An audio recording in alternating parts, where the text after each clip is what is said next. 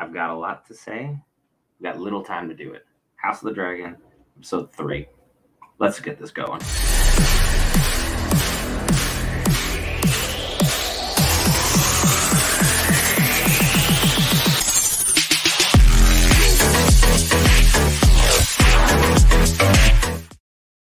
Welcome back to another exciting Geek Variants Breakdown, House of the Dragons, episode 3. If you aren't already subscribed, hit the watermark in the bottom right corner. Much appreciated. If not, a like button will greatly let us know that we are covering the content that you guys want. That is the main purpose of the like and subscribe button. It lets us know the content you want. What I would like to talk about today, and hopefully you guys are along with me for this journey, to discuss episode 3. Episode 3 covered a lot of Rhaenyra and a lot of Daemon. Those are the two most important characters coming out of this episode. I understand everyone's gonna be like, oh my god, the Lannisters, they're here. So cool. You don't matter right now. How is the guy who's ruling House Stark one of the only guys in the show who's like made any lick of sense such as too? That's something worth noting. But again, House Stark, no, you're not important.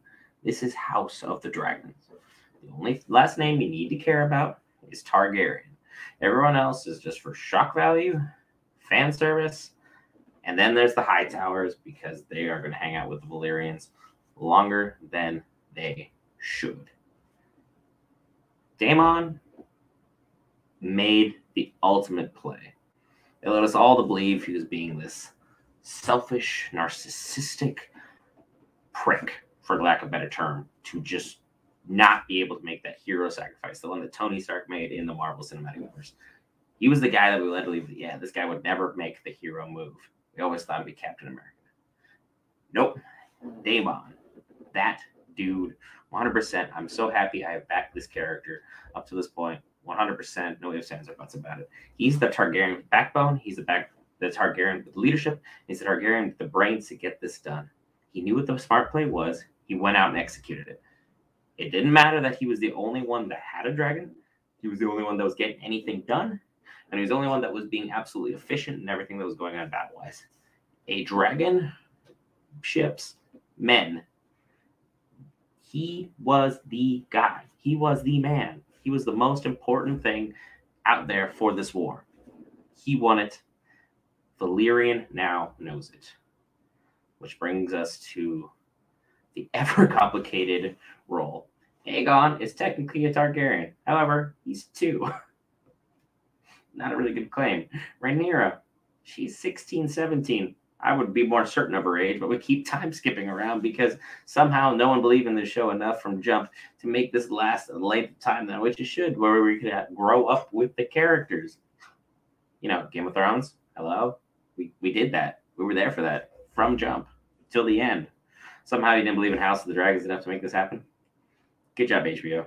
Good job, Warner Brothers. You guys are great. But because of the time skipping, she's 16 to 18 years old. She's just a woman. And in this TV show, being just a woman is a problem. And everyone else in the world being just a woman, fantastic. We love you. We appreciate you. You're the best. Hell, I think women are smarter than most men in most instances. But that's a hot take that doesn't matter to this panel or this page right now. She's 16 in Westeros. And a girl. Doesn't mean too much right about now. Does not mean too much right about now. The fact that she was able to go kill that boar was impressive. And a lot of men probably changed their tune about her ability to get things done. Because, I mean, while her knight was able to take out it to the point that it went down, she was able to finish the job overall and was absolutely fantastically done. So I appreciate the fact that it was handled in that manner.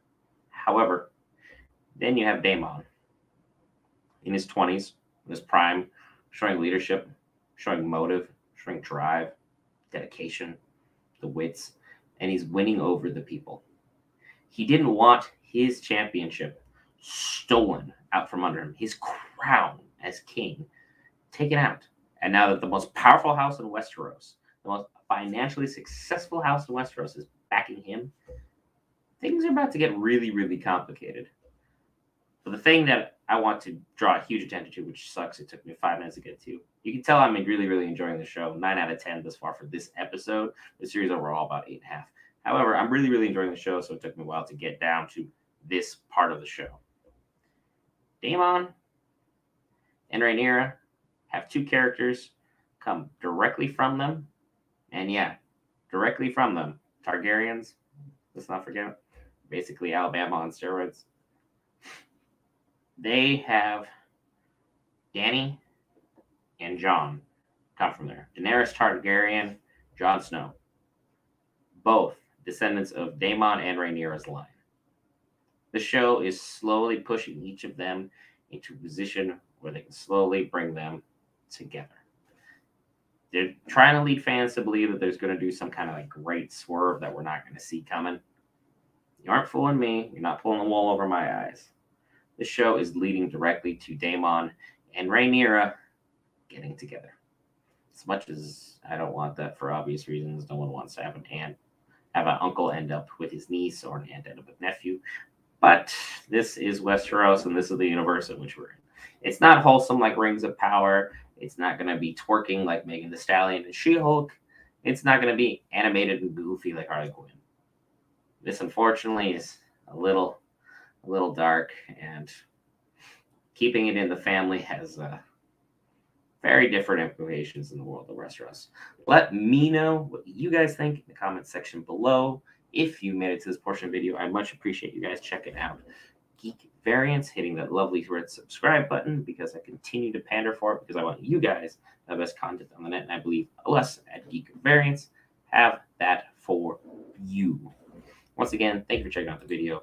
Here's a playlist of other great, amazing stuff we got going on, including the Rings of Power, She-Hulk, Harley Quinn. We're covering it all.